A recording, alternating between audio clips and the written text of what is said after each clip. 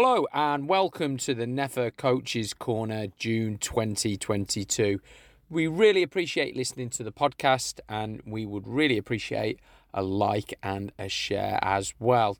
So before we get into the detail of this month's podcast, let me bring you up to date about all the things that have been happening at Never over the past month. Firstly, we announced our partnership with Notts County Football Club that will see us run a development centre in Rotherham for the under 13 to under 16 age groups. Really exciting for us to be working with Notts County and the really good people that they have at the club rejuvenating the academy there. In addition to that big news, we have also acquired AFC Mansfield Football Club. Really exciting for us as well, as we offer our players that extended player pathway into senior adult football. That's what it's all about. That's why we've done it. We've got some excellent young players at Nefer, and we want to give them as many opportunities to go and play in senior football as possible. We're also going to be doing some really interesting and innovative things with that football club as well. So please keep abreast of all of our socials and our website for everything that is going on with those two big news pieces. Anyhow, on to the podcast. And, well, what can I say? Well, I'm not going to say too much because the next 90 minutes does really speak for itself. Our special guest was Steve Sallis, and the conversation, the insight, the debate was really centred around his book, Educating Football. And look, it is absolutely one of the best coaches' corners that we have done. Really, really interesting. Steve was excellent. And as I said, there was loads of interesting points, debates, a bit of laughter, a bit of fun in there as well. And I'm sure you're going to enjoy the next 90 minutes. So we're always looking for feedback. We're always looking for suggestions of what you guys would like to hear or who you would like to hear from.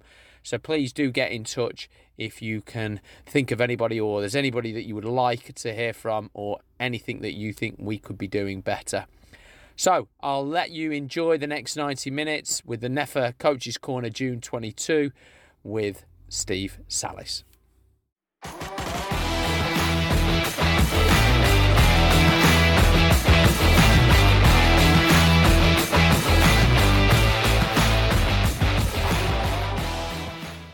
Excellent.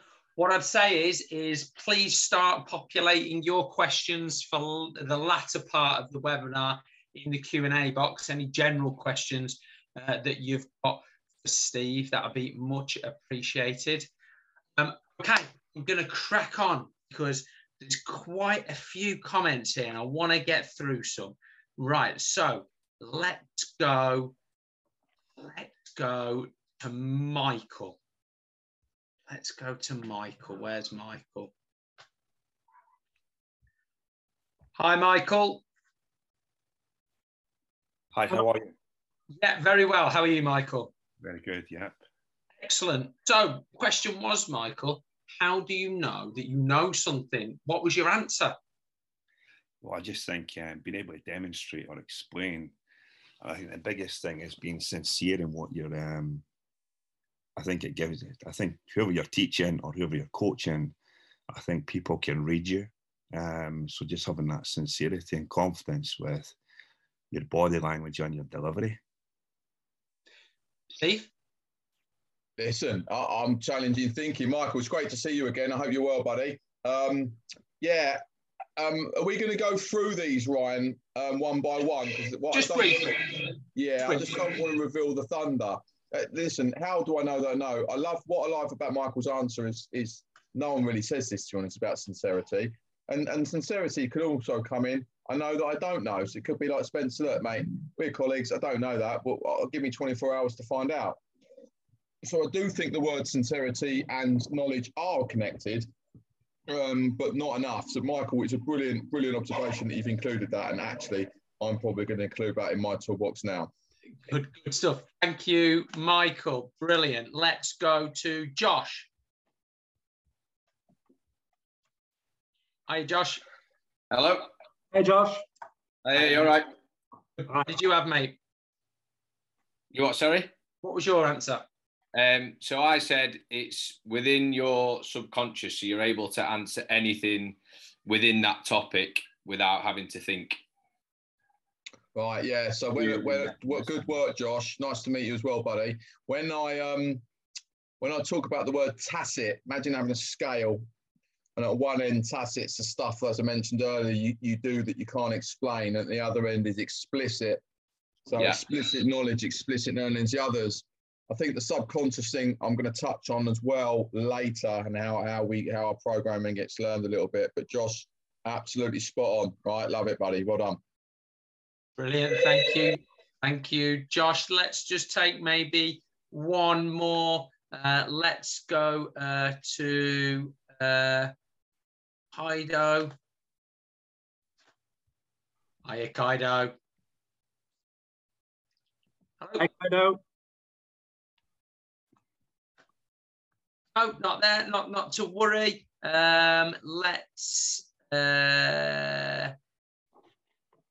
Let's go to David. Hi, David. Hi, can you hear me? Yeah. Hey, mate. What was your answer, mate? So I pressed send before I finished my answer. So I put in by being able to teach someone else or to be able to demonstrate it, but also to check that you actually do know something if somebody else actually understands it. 100%. Yeah, spot on, David. Can't get better than that.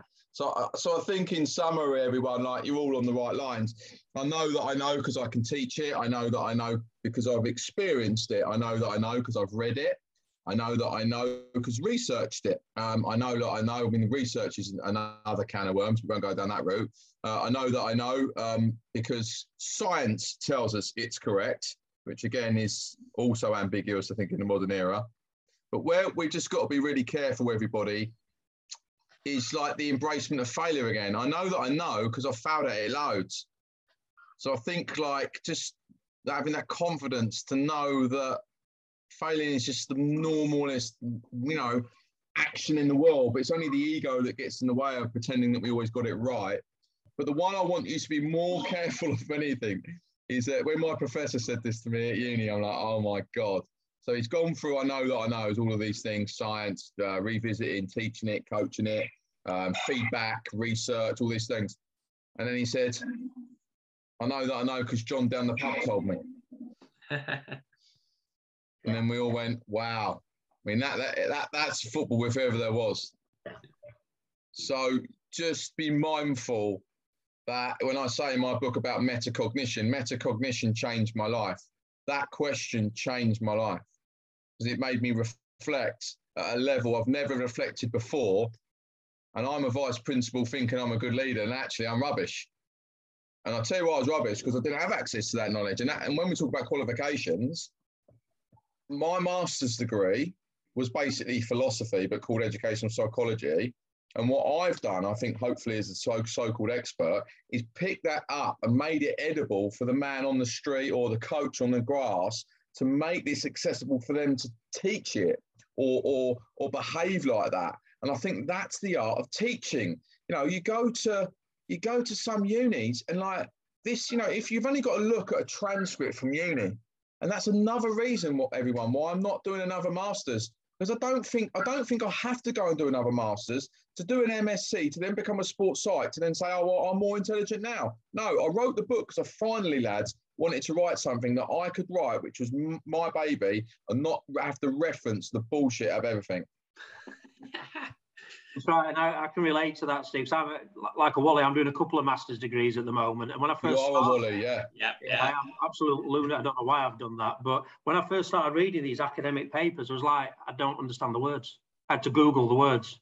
I didn't understand what they were talking about, and I think that's the big problem. Yeah, there's some great research that happens, but we can't put it into what I call real life because nobody can understand it. So I think lads, I've got to share this. Agents call me often. Sallis, can you help my player? Yeah, of course I can. So the first thing I say is, can the player help? Does the player want the help? So the agent says, well, I think they do. I said, well, don't waste your money and my time if a player doesn't want the help, right? That's stage one. Yeah. Stage two, I'll go through the Chimp Paradox book, right? Every single first session. Life's not fair. The goalposts move. There's no guarantees. So players, like the Wally players, not in a rude way, can't handle me because I just tell them the truth. They don't like it. But actually now, because the players are getting brighter, a lot of the brighter players, a lot of the world-class lads are now on my bus because I'm giving them reality. I'm giving them love. I'm giving them direction and clarity on the learning journey. I'm giving them aspiration. So I don't think I need to go and do a sports psychology master's. Not, by the way, not that I wouldn't learn something. Yeah. But I think my experiences and my qualifications hopefully take care of themselves. But the final thing I'm going to say is, and this is where you've got to know the game and you've got to know coaching. And I hopefully know it as well as the next man with an AL Pro license. He said to me, can you help my player out with concentration in the last 20 minutes of a game, championship player? I said, yes, I can definitely help him. Tell him to fucking get fitter. And he pissed himself laughing. Like, what do you mean? I said, I'm not Paul McKenna. You've got to play the game. You have got to play the game, which I have, to know that when it's 20 minutes to go and your legs have gone, right, there's no visualization work that's ever going to make you better. You just get fitter and your legs will become stronger, and then technically you'll become more efficient at later stages of the game. You'll make less errors. I might be wrong. I don't think the average sports site would say that. I might be wrong, but I just don't think they would. No. But it's simple, isn't it? That's what they got to do. And I think that's what people appreciate. And most people do. And I might not be like factually correct, but I don't think I'm far away. I mean, in terms of, talking, about coaching and, developing players, and something that you referred to in the book, and it was about the importance of listening. And, first of all, questioning and the uncomfortable silences, but then about listening as well. And you spoke about a trip that you made to the FA and the coaches there. Yeah, they were good. And that's why I have a pen, by the way, because if I get asked several questions, I want to be able to write them down and answer the questions correctly. So I've always had a pen with me on and so I can listen effectively. But yeah, the England experience was just really special for me. Like, it was just, yeah. So I haven't told you this bit yet. The evolution of my business came around. I was at Millwall. England offered me a consultancy role, but every member of staff at England is a consultant. Now, even the goalie coach at first team level is a consultant. They don't have a full-time head of goal. Well, they might have now, but most first team goalies is Dave from Southampton, isn't it? He goes and does the England matches. We did for many years. So then I had to find 300 days work a year. So my business was complete fluke. I wasn't going to turn the England job down. So anyway, that first summer I left Millwall, I went to England. And they were just good people. Like, the recruitment meetings and what we discussed and the detail of how it was discussed. And don't get me wrong, it wasn't always aligned with what happened on the camps. Like, there was still misalignment there. I will share this story. And this is where Kevin Betsy taught me something major. Right. So on England camp, and the kids have got a games room. This is a good question for people to work out. And the games room was left in an absolute mess. Right. Now, the teacher and me, like, fucking that ain't happening. Right. This is England. And therefore, that definitely ain't happening. So I said at the end of the day, we have a staff review every night. I said, look, that's bollocks to Kev. And Kev, quite right, backed himself. Both professional people, and said, Steve, he said, I get where you're coming from, but he said, this is under 15s and not first team and not 21s and not 19s.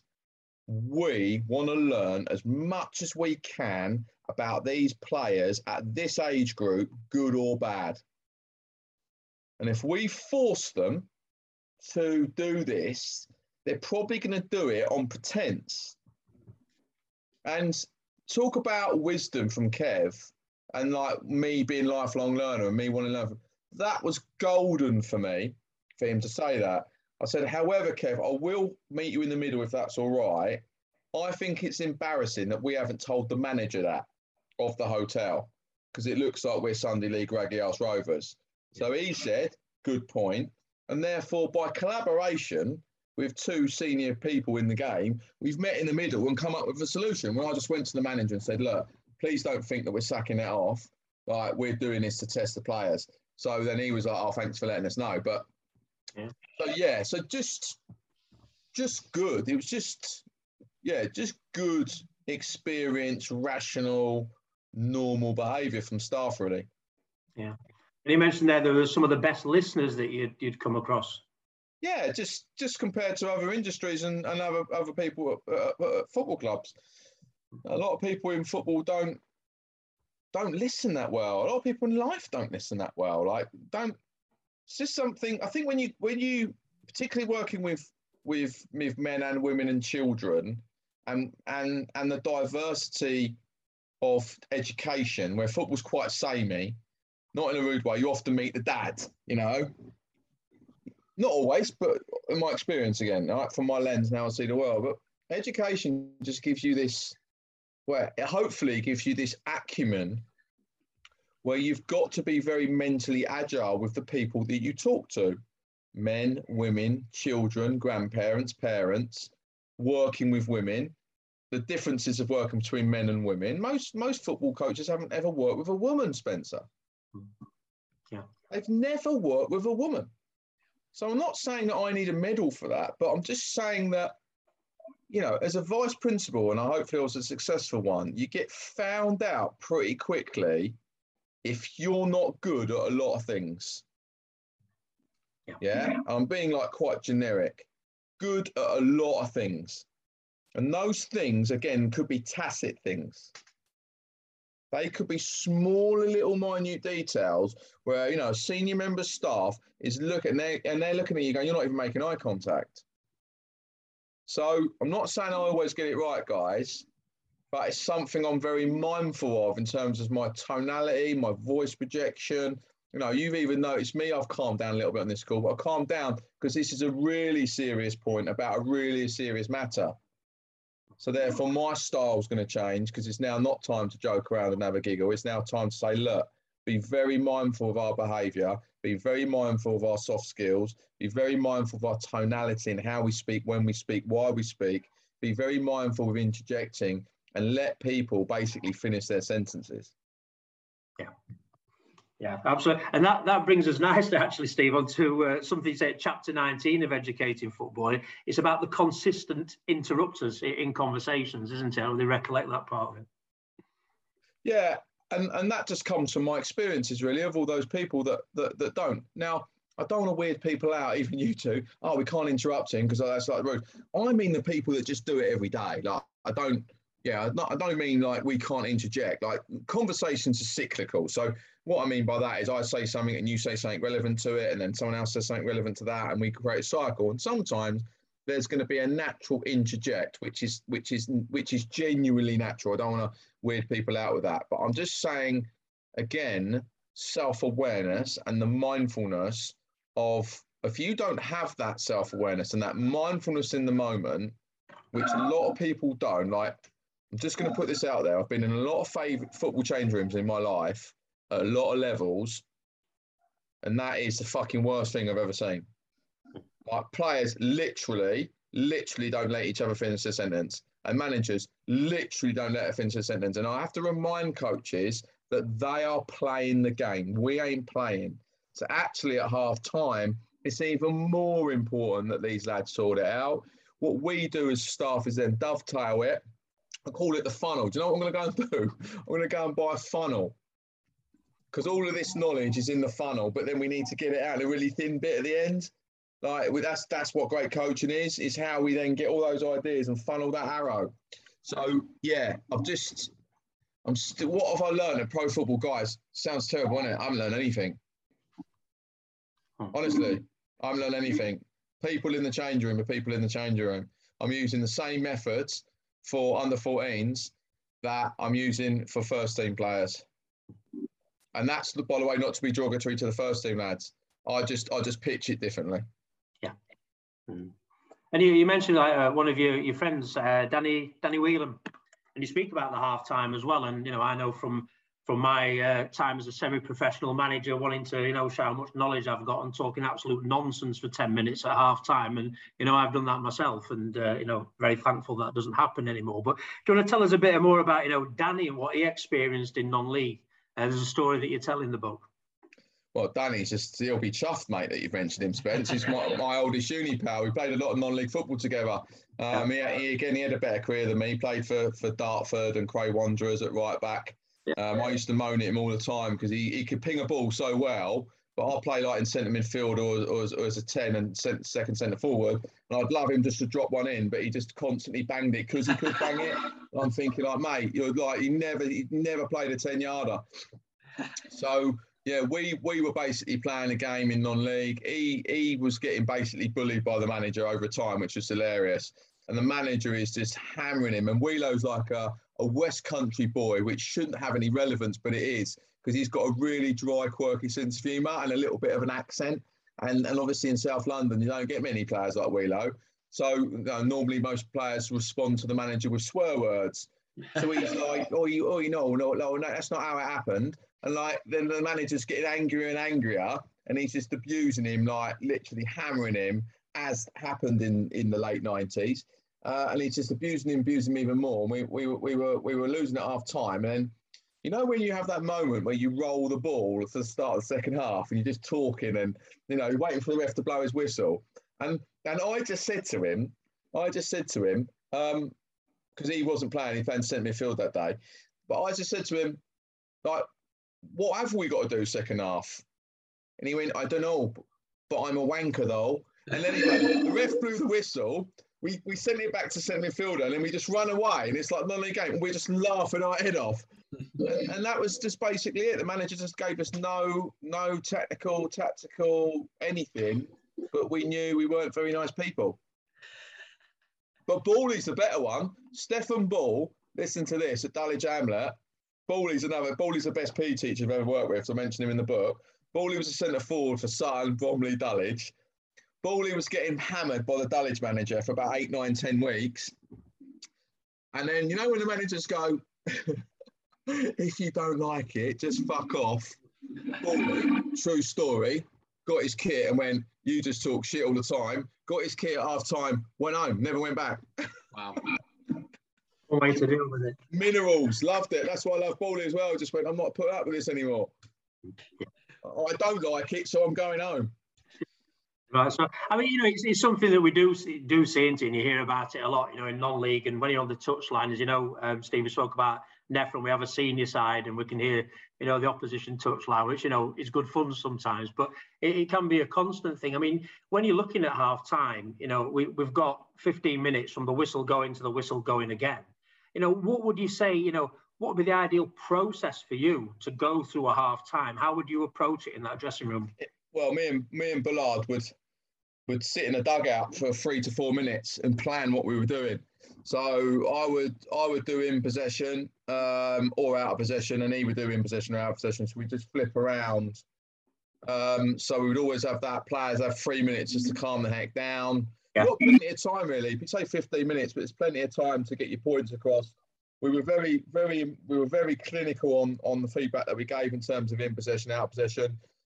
And there's all these theories. People read this book like, you do four positives to 1 negative, thinking it's rocket science. I mean, it isn't rocket science, is it? So just so people were clear, Josh has asked a really good question. I'm just going to sidetrack quickly and answer it. Have you ever been given a team talk we don't have a solution?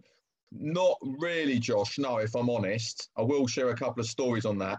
But I will say this. The worst team talks in the world for me, I absolutely hate them, is that when you go in at half-time 1-0 up, right, you should be 5-0 up, and I still hate those team talks. They're the worst team talks because you've been brilliant, you've played 1-0, you've gone in 1-0, it should be game over at half-time, and it doesn't matter how many times you do them team talks and how many times you say it, it's going to be 1-0 at 60 minutes. Like, you just know it is. So I hate, Josh, I absolutely hate those team talks. Another funny story, Josh, when we played Dulwich Hamlet away for Leatherhead, anyone that knows non-league football, there's some really good players in non-league, and Dulwich play good football, right? And me and Bullard went 4-4-2 at Dulwich away. We needed to get 3 points and go for a win, and no one goes to Dulwich with 2 centre midfielders. Everyone always plays a 3. We went like, sod that. We were getting beat so heavily, not by the goals, but just by possession. This is the first time in my managerial career we had 7 minutes to go to get to half time. And I said to Jimmy, look, we're going to have to put the two centre forwards both in centre midfield. right? Just to get to half time, we played a 4-6 for 7 minutes. No, true. Because we're Did you getting get to half time okay? Yeah, we did. We did get into half time okay. We then changed the shape, went 4-3-3, took the lead, and then they scored an equaliser in the 93rd minute. So it could have been the great away day, do you know what I mean? But yeah, those sorts of things. But going back to the question on half time, I see a lot of managers not really having lots to add value. I think players really need help with simple things. Like simple things. I still see managers where honestly at the start of the game, the lads at the centre don't even know where the ball's going to go. Like mental. Like, well, I go to the boys, what are we doing? They go, I don't know. Well, are we smashing it? Are we playing? What are we doing? Don't know. So anyway, the reason I say I haven't learned anything is because I haven't learned anything. Right? There's coaches in non-league that could definitely be pro managers. Which is a really interesting point, and another nice segue into the next question. Because, you know, we do hear coaches talking about their philosophy, especially saying that, my philosophy is based on Guardiola or Klopp or Mourinho or whatever. Isn't that world upside down? You know, as youth developers, should we really have a philosophy on how we play? Well, youth football, definitely, yeah. I think the diversity of coaching is huge. We need to give kids a toolbox, more tools, more choice. We need to give them all these experiences, all formations, all parts of the game over a 7, 8, 9, 10-year period.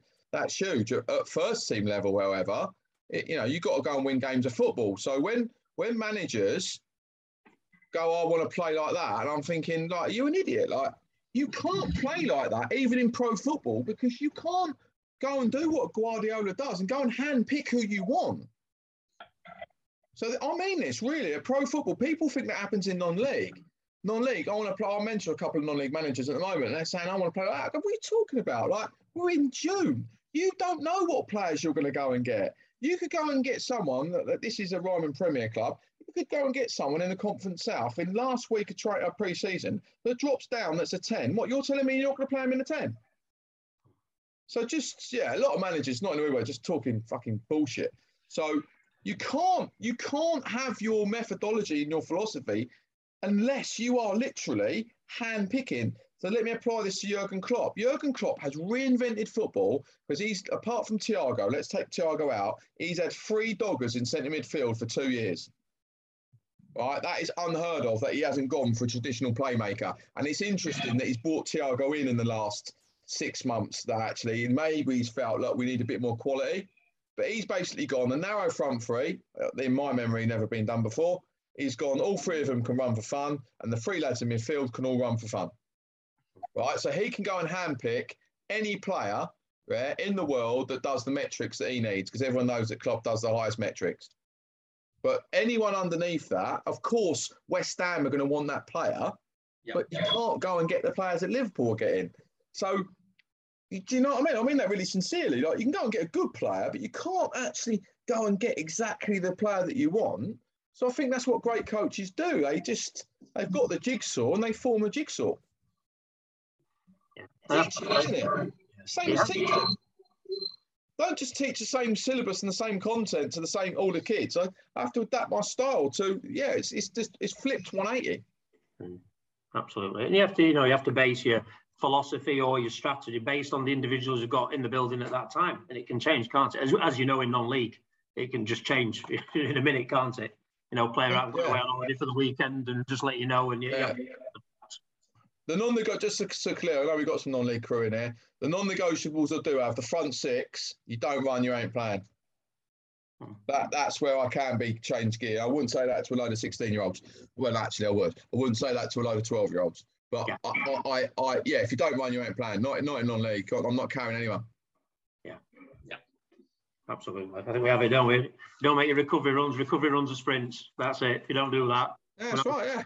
And I suppose my justification, guys, if Wayne Rooney for 20 years can run past his midfielder and his fullback and win a tackle on his own corner flag, like you, mate, you're playing in non-league on 50 quid a week, you can definitely do it. So that's what I say. I don't say it to be an oracle. I say it because that's what the best players in the world do. So, So Steve, hypothetically, you're designing the next A licenses and pro licenses for England, Scotland, Ireland, or wherever. What are the key things that you'd like to see introduced into the qualifications to help coaches become better? Great question, that, by the way. In fairness, right, the guided learning hours are the guided learning hours. So I do think that, I'm tactically decent, but I'm not tactically as good as someone like, I've got people on this call that are miles better coaches than me. So I do think, let's get this right, that the tactical stuff's really important to be world class. Yeah, I don't think you need it in League One, by the way, because I've seen League One now. League One's pretty Billy basic in terms of tactical. Top 3 or 4 sides in League One find you out because they're really, really good. But again, are they good because they've got better coaches, or are they good because they've got better players? In the Championship, again, you can be really organised defensively and still get results, because I've seen a lot of Championship football face-to-face. So I do think, therefore, if we take away the tactical and the guided learning hours and apply leadership methodology, I mean, this is the problem. It's still called football manager. It should be called football leader. So, leadership management, very different. So that's important. Soft skills, all the standard stuff, all the self-awareness, but really understanding strategy and operation, guys, and how your short-term, medium-term and long-term targets align to operation on the grass every day. And one thing I've struck by doing the licenses, and I think you have to say that the FA ones are vastly improved compared to what they used to be. I think the Advanced Youth Awards have certainly helped the coaches at high speed, so not that I've done that. But it's things about, having the ability to learn how to give feedback to people, particularly parents when it's bad news. I mean, I don't know whether you've come across it working for different federations, but is that part of something that's taught to coaches? Because they have to have those conversations with parents. Yeah, but again, Spencer, it's whether people really want to learn this stuff. I mean, the reason I've got really good mates in the football industry is because my good mates are like the people that think like me. Like, do you know what I mean? So I'm in a great position. I've got a player I work with, what day are we on now? Friday last week, Championship player. And I get all the gossip, what the manager's doing. Like, don't even say hello, Spencer. Yeah. And I know this player's not lying to me. He's not like making it up. He's a 28-year-old human being, a very intelligent man that uses me for help. The manager doesn't say hello. One of the managers, when they first got the job, was doing all the leadership team meetings, all the players, the sub-leadership group, started losing a few games, goes out the window. Yeah. So the reason I'm like this, this shit is still going on, guys, and people are blagging it. Yeah. They can't even say hello to a colleague at work. What's that all about? And then you expect them to run around on a match day. Yeah. Mad. But for me, Steve, who's policing them, and how much of a disconnect do you see from the non-football senior leadership into the actual delivery that we're talking about tonight? Well, it's easily solved, because if the CEOs get more self-awareness, right, and they're going to start looking at themselves when they recruit people, right, instead of recruiting the same people all the time for all the jobs. So if they start recruiting people, servant leadership means that my job is to serve them, right? So if we start getting a process of genuine servant leadership, then actually the manager could have a mentor. I mean, I'm looking to start a business on mentoring managers, but for me to get into CEOs, they've got to want to listen. But to want to listen, they've got to be self-aware, right? So again, the cycle of doom continues, doesn't it? We keep going around the same circles. But where I'm baffled in pro football is like, they have 90 applicants, they choose someone and then sack them 7 months later. Yeah. Like, why are they not looking at themselves and their own recruitment policies? Absolutely, and the people that are being recruited are people that have also failed elsewhere, and it's a massively broken system, isn't it? And I think manager tenure in League One is under 12 months now, and really that predicates all sorts of issues, whether it's financial and some of the long-term stuff that you're talking about tonight in terms of trying to develop. It's almost impossible when the conveyor belt is changing personnel every few months or every season. But look, lads, this is how thick they are, though. Like, we go, it's all right, it's not all right, and everyone just keeps doing it. And so therefore, the reason I'm passionate, who's going to change that? Like, if we know, if everyone knows in the whole world it's wrong, but they don't know it's wrong, who's saying to them, you do realise that this isn't good practice, don't you? You do realise that you need to change your recruitment process. You do realise that there might be someone, an expert finds an expert. You've gone and got the Ofsted woman. Why are they not going to get people that can help them? And why are they still paying players silly amount of money, right, which is operational, so the player on the grass, and not building genuine strategy? Which, lads, this is why I laugh. Worked in 4 failing schools and made them less failing. It isn't that difficult, guys. Yep. And when I mean that, I don't mean say they're going to get to the Premier League. What I mean is you align it with your supporters. Hi, everybody. This is our income and this is our expenditure, everybody. If you don't like it, unfortunately, we love your support, but you're not going to be able to support us if you think we're going to win the league this year. We're very sorry. This is it. And keep it clean so then there's no grey area, no bullshit. Why do clubs not do that? Well, I mean, you're sipping over into my area of interest, and that's big taboo is the negative role of fans. And for me, it's ego and paranoia, and what you talk about these people being unconsciously incompetent of it as well. I don't think that they are fully aware of the decisions that they're making and hiding behind them. I think the vast majority are absolutely unconsciously incompetent. I absolutely think that. Of course, but therefore, why are we giving football so much credit? And this is why, like, my brother's a head teacher. My brother could be Dan Ashworth, right? He could be that guy in the game, but he can't be bothered. Like that's where we're at. Like, there's people out there that are really good. They're just not bothered.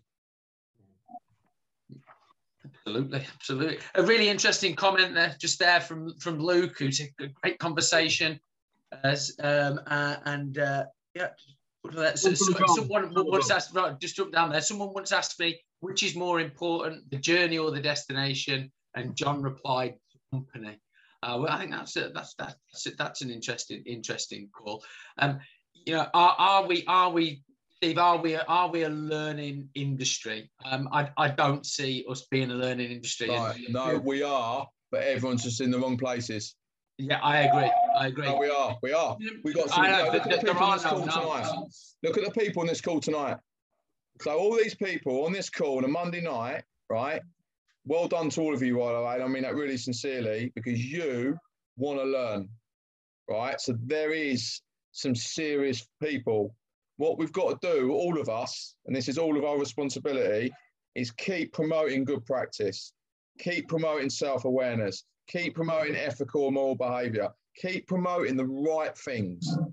I know I'm probably a little bit leery. I know what I'm like, Mama. I'm a little bit leery, but I'm only like that. People misunderstand because I really care. It's not because I'm anarchic or I want a better. I just want a better society, and football is just a byproduct of a better society. Totally agree. So, Steve, as we draw to the end of tonight, and that 90 minutes has gone extremely quickly, how can people best follow your work? And of course, this is your opportunity for a plug for the book. Where can they get hold of the book as well? Yeah, I don't sell the book on Amazon, everyone, because they nick 70% of my hard-earned work. So yeah, no, I sign every book, so that's you get off my website. But yeah, anyone out there that's got any, I always say this: just try and be creative with me. If you think I can help, your players or your staff or where you work, keynote speeches, anything like that would really help me, guys. And that sounds really silly, but like having a business is the hardest thing in the world. And you do need people to help you out. So that's why I'd say, like, my socials, just add me on LinkedIn, more than happy to do that.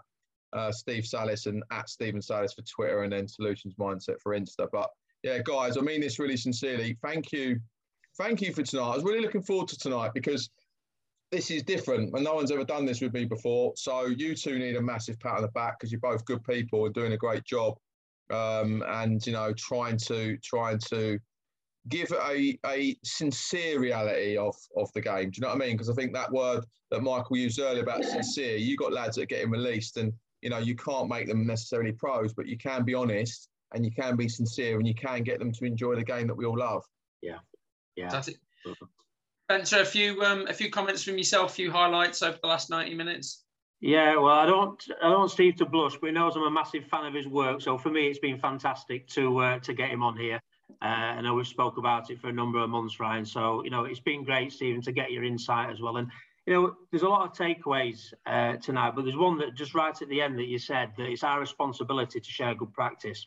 And it provokes a thought with me that sometimes, yes, at NEFA we share some of the things that we've done. The conversation about the Ofsted inspector, I've never shared that before.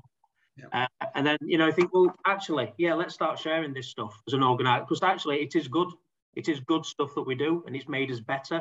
So I think, you know, with the organisation, whether you agree, right, we need to probably do a bit more of that to say, actually, this has been really useful for our players. Yeah. The final thing I'm going to say, everyone, and I mean this really sincerely, let's not forget, in 2013, so 9 years ago, I'm walking down school corridors, right, and now look what's going on. Yeah. And that's not about me, that's about we, right? My life has changed dramatically. But I believe that it's changed dramatically because I did the right things for many people for many years. And an ex-student has chosen to message his old teacher. Yeah. And if he doesn't do that, and please record this, sound like Kevin Keegan now, don't I? But please record this, because if that ex-student does not text me, I'm not here and I haven't written the book and I don't go to Millwall and I don't work for England and I don't get on the biggest podcast in the world. I don't get all these things. But what I did for 20 years. And that's when I'm saying to you, anyone's life can change in a moment, right? You've just got to be that person that does the right things in order for that to happen. Because out of all the things I think I've been lucky with, I don't think that was luck. I earned that bit of luck with him messaging me. The preparation that you put in and the hard work, as soon as the opportunity came, you were ready. I think so. Yeah. Fantastic. I mean, there's so many things for me to. I've made so many notes, some great quotes. You know, data should, you know, give you for as many questions as it does provide answers. Great one that I like, Steve. Strength lies in the differences, not the similarities. That's triggered a lot of stuff for me. And you know, just because you taught it doesn't mean they learnt it as well. There's some great lines from tonight. But that does bring us to the end of the webinar this evening. So it's my great pleasure to say thank you to Steve for his time tonight. Thank you to everybody that has chosen to listen in and contribute tonight as well. This will all get converted into a podcast over the next few days, and we really would appreciate it if you could share it across your channels as well to spread what's been discussed tonight. Spencer, I don't think we're quite ready to name who the next guest is going to be in August, but we've got a flavour of it. A little teaser, mate, a little teaser. I mean, we're going to have next month off, aren't we, Ryan? We're going away. We're not going away together. We must not be clear. You know, I see him most days, so we need a break from each other, don't we, mate? But yeah, we're so in August. I think it's the 15th. We have an ex-professional footballer, ex-manager, UEFA Pro license holder, and is a coach developer as well, and somebody that made a big impact on me when I was going through my journey. So he's agreed to come on and speak all things football and about his journey and, you know, how to develop players and develop coaches as well. But that'll be the 15th of August. We'll get the flyer out, won't we, Ryan? The usual method, and hopefully announce it the next week or so. Fantastic. Thanks, everybody. Thank you, Steve, again. Be safe, everybody. People.